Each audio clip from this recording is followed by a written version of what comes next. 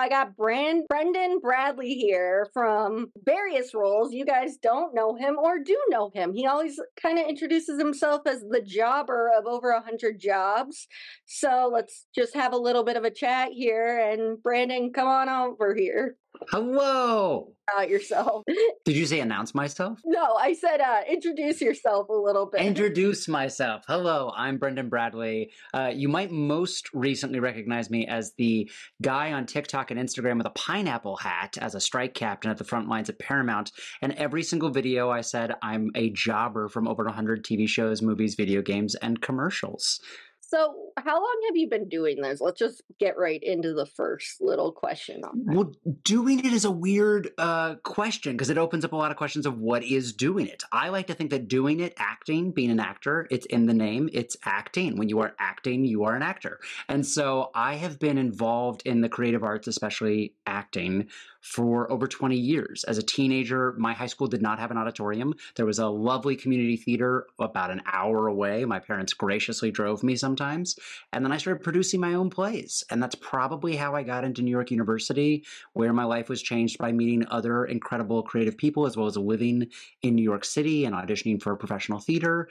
And I thought I was going to be a little nerdy theater boy for my whole life and career. And then this weird website came along called YouTube. And I was like, well, this is cool. It's like black box theater with a camera. And me and my friends started making videos and series. And I was a part of kind of the early YouTube culture of narrative content, which got me into film and television and led me to the whole world that I've built today. Awesome. So what has been the most besides, because we're going to talk a lot about the SAG-AFTRA contract, given the whole situation with how people are not so excited. Some people are very excited. And, you know, you had a lot to do with that, like how people understood it. And for non-union people like me, I still don't quite get the whole thing because I know that half of them were fighting for stronger AI protection for people like me, but it's not possible because it's just in the early stages. But you also, though, said recently in a recent video you had, right?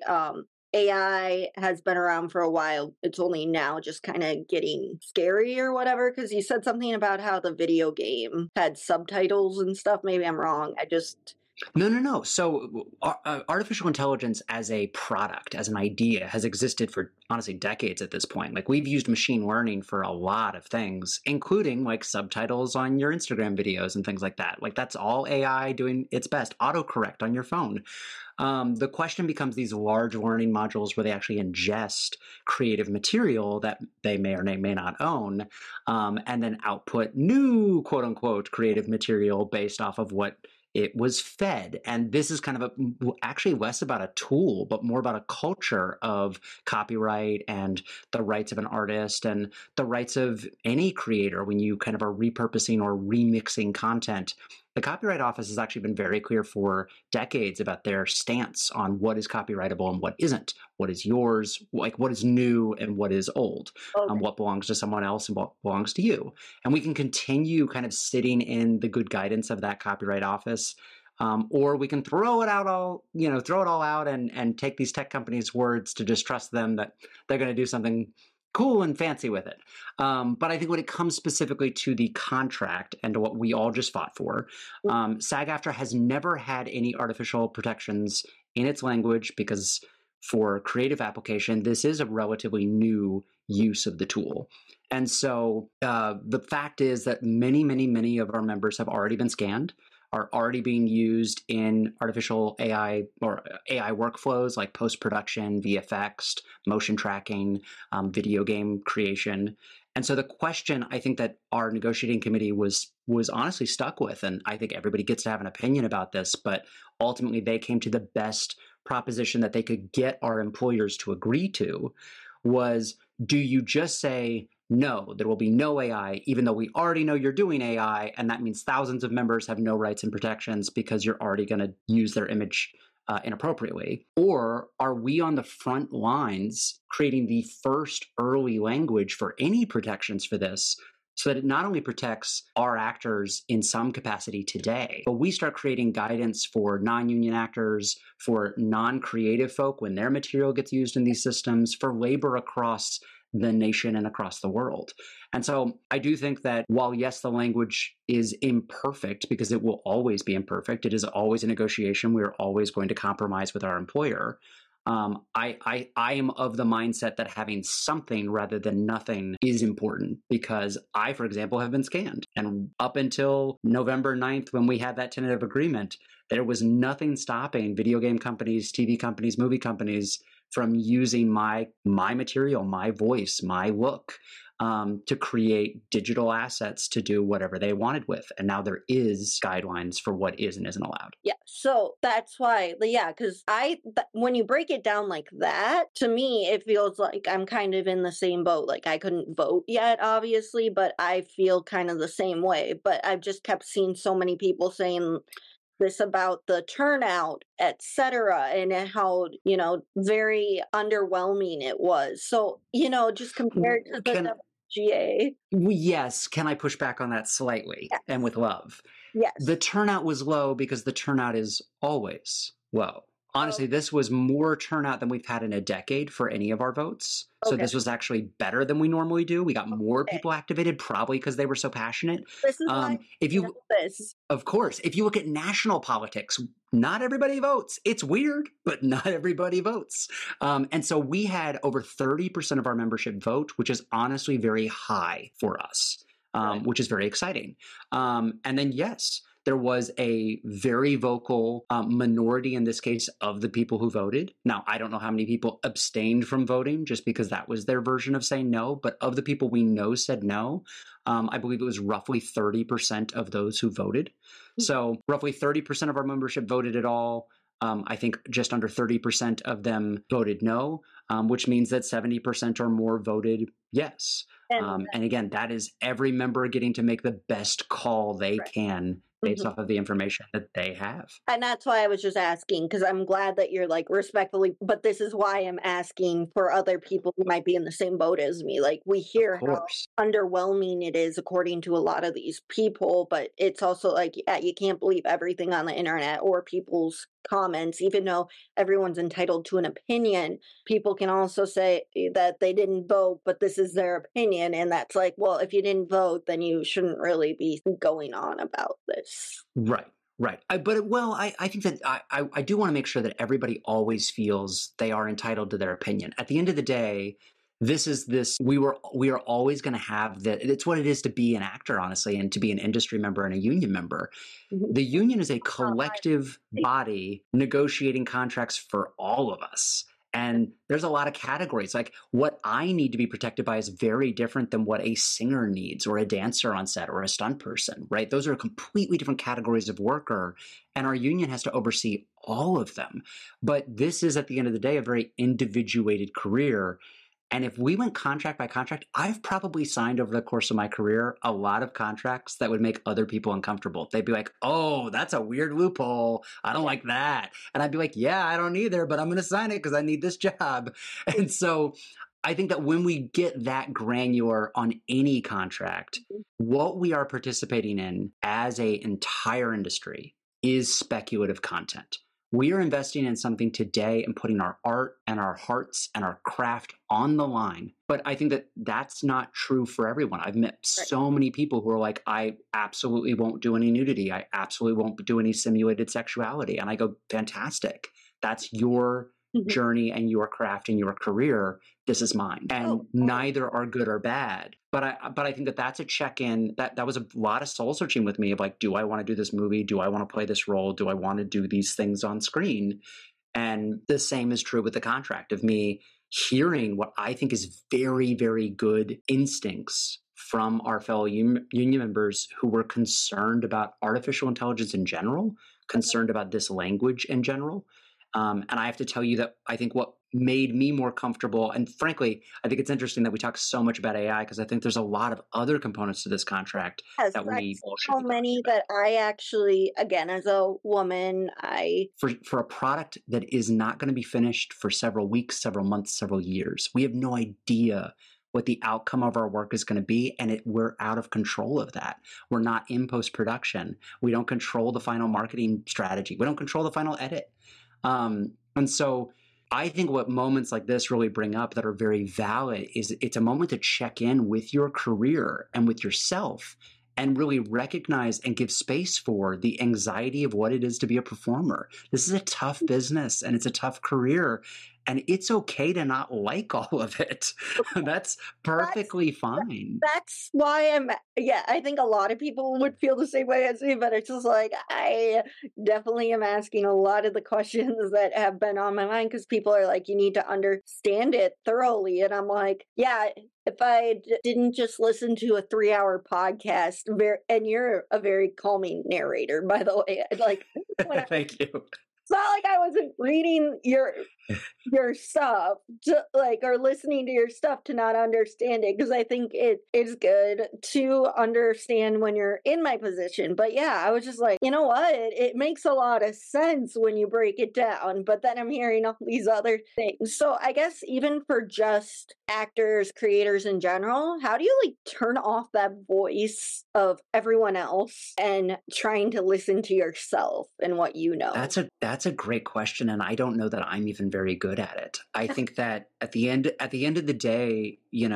what is right for different people is right for. I think that you have to learn that because we are all artists. Mhm. We all have our own unique lens on the world. And what makes us special and castable is our unique lens. And so you, in some ways, have to trust that while also making sure that you have good guidance, good mentorship, and that you're taking in the material and the information you want.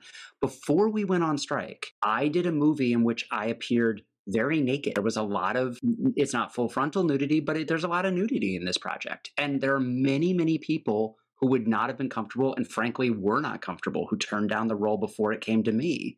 And the reason I got the job is that I was comfortable sitting down with the director, discussing how it was going to be used, what the scenes were, how things were going to be simulated and coordinated with other performers, meeting them and getting a sense of comfort around them, and what our boundaries were going to be as colleagues.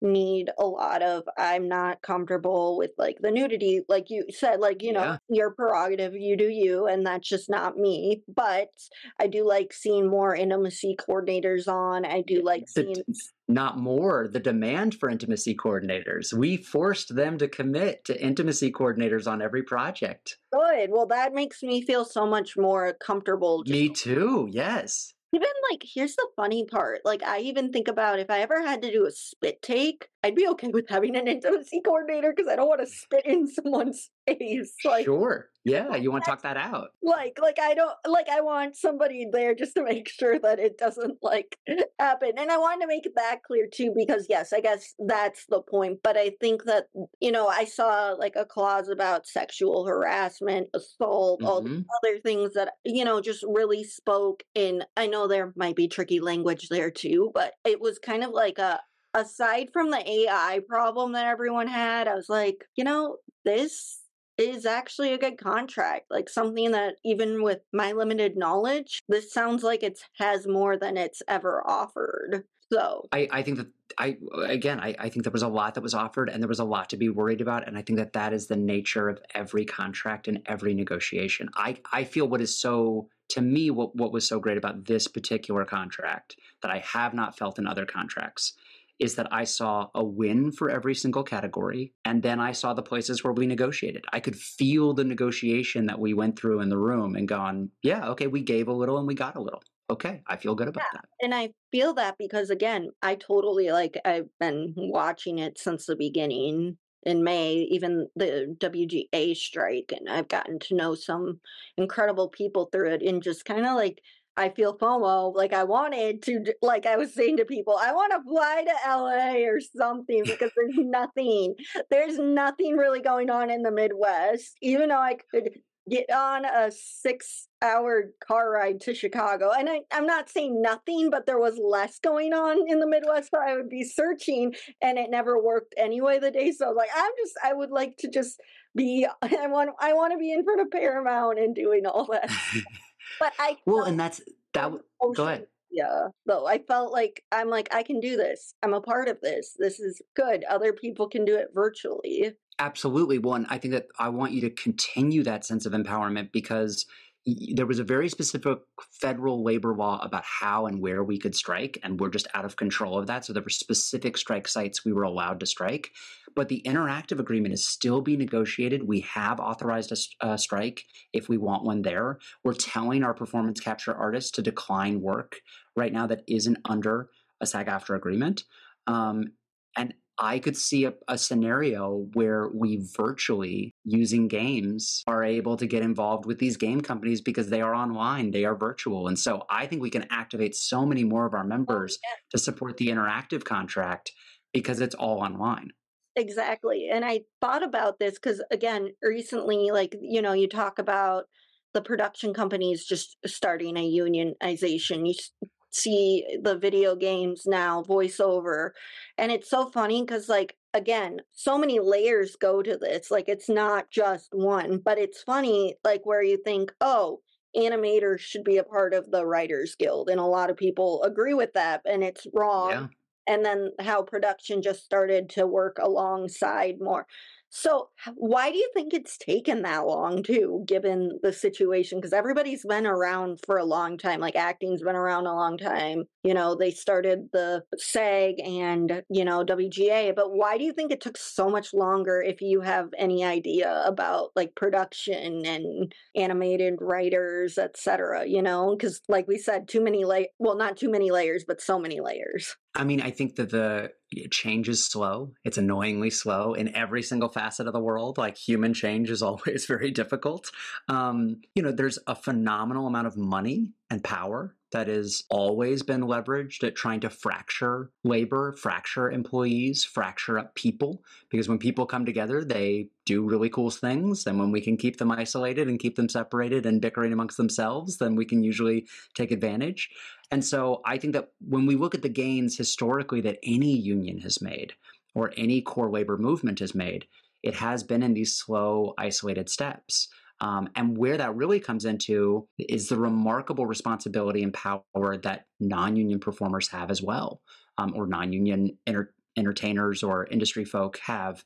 Because when you're taking a non-union job, you are allowing them to have the product without having gone through the proper protocols and channels. And this is always a dance that we're doing of, can you convert that project over to a union project and get your card? Or can you all organize within your, small bakery and make it go union?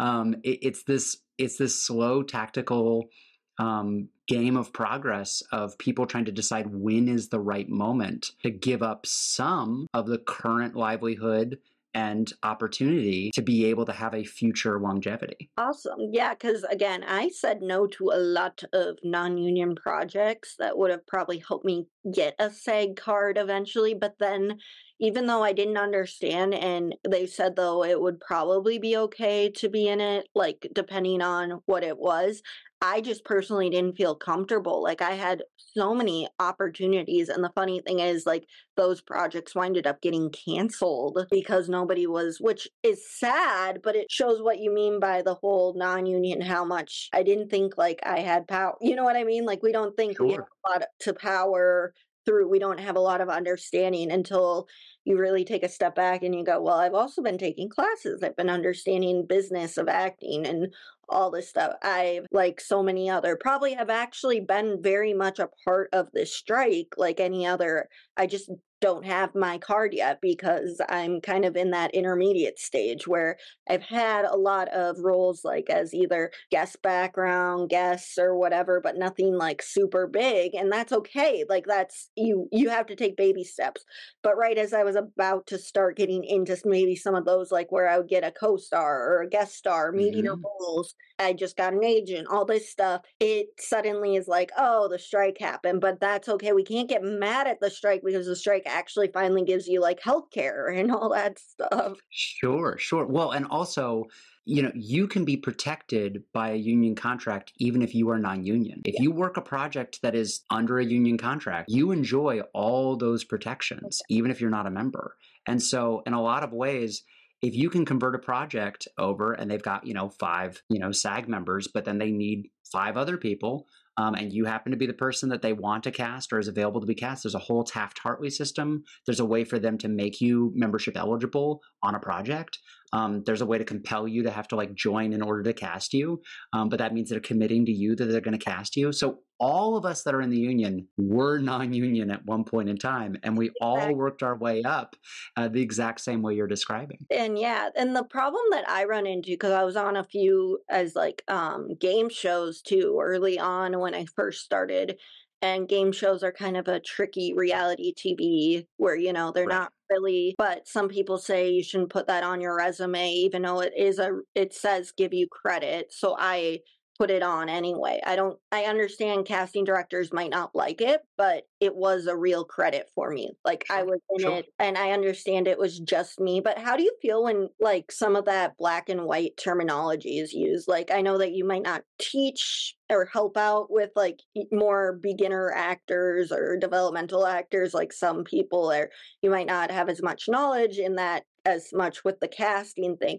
But do you feel like like people who are just beginning should put that stuff on just to show that they've had some work done, or should they just leave it off because it's technically just you on a show? Well, I'll take a step back even further. During COVID, right, everything shut down. And I then was trying to go back to getting like a more normal steady job, like not kind of a side hustle where I was putting in a few hours a week, but to actually get like a job. Mm-hmm. And I was talking to my brother-in-law about this, and he was explaining to me all the different resumes I needed to have for all the different jobs, because a resume isn't meant to be this one fits all catch all. It's supposed to be targeted for the job that you want. So I can understand you saying, well, this is on-camera experience. I want to list this on-camera experience. But I can also understand the casting saying, well, that on-camera experience isn't really relevant to this job. So in some ways, I think it's a little bit of both. I think you need to tailor the resume that's dressed for the job you want, right? You need to tailor the resume for the job that you're probably going to book next, even if you are taking off credits. I went through this when I was in New York. I did over 100 plays in New York City. I took off a lot of the theater because it wasn't specifically guiding casting towards the type of theater I wanted to get cast on or the type of theaters I wanted to work at. And so I used all of that as clay to sculpt the resume that I wanted for the jobs that I was hoping I was going to audition for. Okay, so that does make a lot of sense. And yes, I've had a great guide along the way of how to make it work. Because again, we had to take off a few things and then we kept a few things, obviously, because it works, because it's streaming, even, and it's a television show that's gave me credit. But I'd say I only have two things that would really get me SAG credit that I need to build up, which you're right. But yes, I go through this with my own communication and all that stuff. Like I have to write like 3 different degrees stuff, like what degrees I have, 3 different ways of a resume. So you are definitely helpful in that case, like of why you're doing that. So, well, and it never stops. I keep forgetting every month. Like I'm like, I got to go back on Actors Access and I got to massage that a little bit. That thing's going to come off. That thing's going to go on. You know, it isn't I did my resume, I'm done. It will always be an evolving. I recently redo my entire resume because I got an agent finally, which is good. And they're an amazing agency, but they're not responding right now because I have to remind myself we just got off the strike and they're trying to find jobs for everyone. We got off a strike and we're about to go into the holidays. It's going to be a very weird, quiet time for everybody. Emailing just because they wanted to get me started right away. But then I realized it's okay, Sarah. You're not doing anything wrong. You're not bugging them. They don't have anything to tell you. So they're just not responding. And that's where I'm glad to hear from you as well about that. Like I hear from a lot of people, but at least you saying the thing about it being a quiet time. Yeah, not a quiet place where John could just... Exactly. That's a different situation. If you're in that situation, you should get out immediately. Yeah. Yeah. But so what was as we kind of wrap up here, what was your first SAG job, would you say? My first SAG job would be, I did a bunch of background work in New York City. When I first was joining the union, you had to get 5 waivers on a SAG project. So you basically had to be, when you're on SAG background or SAG stand-in work, they need to maintain a certain number of SAG people. Mhm. So if you're non-union and they don't have that number of SAG people, they will give you a waiver to make you SAG for the day, basically. It's like a little upgrade you get on set. Mhm. And at the time, you had to get 5 of these to be eligible to join the union. And so I would work dozens of different background and stand-in jobs, getting like 1 waiver here, 2 waivers on this job, like piecing them together slowly. And it wasn't until Robert De Niro did The Good Shepherd, which was a movie with Matt Damon and Angelina Jolie, and they needed a group of guys that were going to be like Matt Damon's college buddies that would go throughout different moments across the movie. And that gave me enough days on set that just statistically, a couple of those days they had to waiver me. And I finally got my 5 waivers. You are definitely giving me some questions that I have with SAG because I was an audience member on Dr. Phil for 4 episodes. I was in a But that might not be considered, again, this was all under the TV theatrical agreement, and Dr. Phil might be a basic cable agreement, or you have to always look at what contract you're under and what the rules are for that contract. I know. I just meant that made me think because I was like, no, I might not be, but I'm always like awkward spot where maybe I should. Some ways I could, in some ways. Yeah, look at the contract. You know, you can always find what contract that show is under and then figure out whether or not you were eligible through it. You can also always, you as a non-union member can always call the SAG-AFTRA membership department. Okay. They are, you shouldn't do it every day, but like they are there to answer questions about what it is to join the union and about contracts that you're encountering or jobs that you're encountering. So you can ask them questions about the industry. And so ask them to, run your name and see if maybe you're applicable, or run those shows and see if they were under the contract that would make you eligible to join. Okay. And then as we're kind of, wrapping up here, because I know you got to go, Sure. But so what has been your favorite TV show to be on and favorite movie? Because I know you've done a variety of things. So do you have a favorite, or is that such a loaded question that I can't even? It's a loaded question because it's like choosing children, and all of them have brought me immense kind of joy and education and experience. But before we started recording, you mentioned a particular project, and that particular project happens to be the first television show I ever formally booked through like going in the room and auditioning. Place was so I had a little conversation just because I wanted to make it less awkward on screen because we haven't really talked in real life, even though everything's good. We're kind of the actor communicators here, but so it's a little more relaxed, but I just wanted to have like a 5-minute conversation before we started just to make sure. But yeah, did you play, I feel like you played Grandpa, like a young version of the Grandpa Russo. I played their grandfather when they went back in time. So basically they go back in time and I am the grandpa. Even though how old were you then? Like 20? At the time I was like 25 or something. Like I was so young, and it was my first, I'd done YouTube and I'd made my own shows, my own sketches. I'd auditioned a bunch, but you never know how much of a hold those shows are going to have on. When I've heard even people talk about it multiple times, they talk about that episode being one of the most iconic episodes because they kept going back in time. And season 3 had some of the best episodes, in my opinion. So it's like great.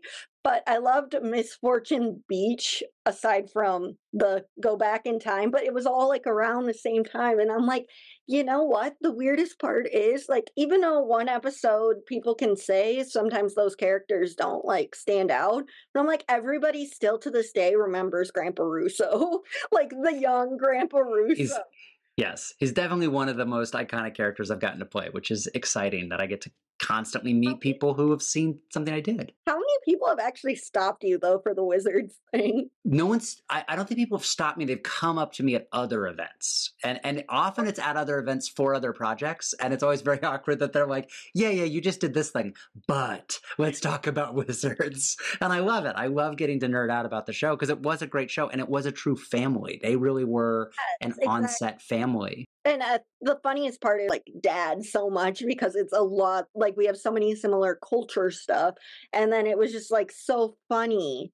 Absolutely. Well, and David Day-Lewis was really the dad of that whole on-set show. He really like took care of everybody. He knew all the crew. Like he welcomed me to it was great. Well, I get that vibe from him when I see him. Whenever I see him, I get that. You're kind of the dorky dad, but I can live with that.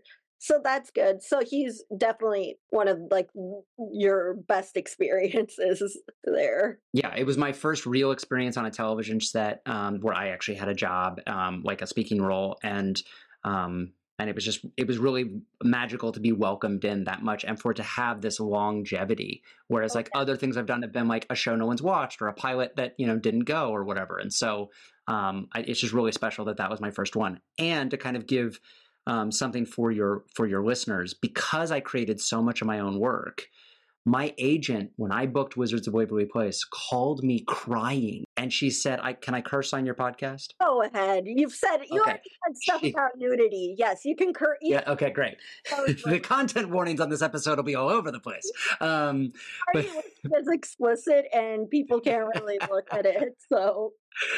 So she called me up crying and she said, "You have so much weird shit on your resume, but now that Disney has hired you, we can get you other jobs." And she was right, and it's great. That's exactly how I'm feeling. I have so much weird shit on my resume, and yes, now having whatever might come, but it sounds really good. And how long do you usually stay on set for those like little roles? So it all depends. So for that, for example, the way that shoots is it's a multicam sitcom. So it means that you're rehearsing the whole week leading up to the filming in front of the studio audience with 4 cameras.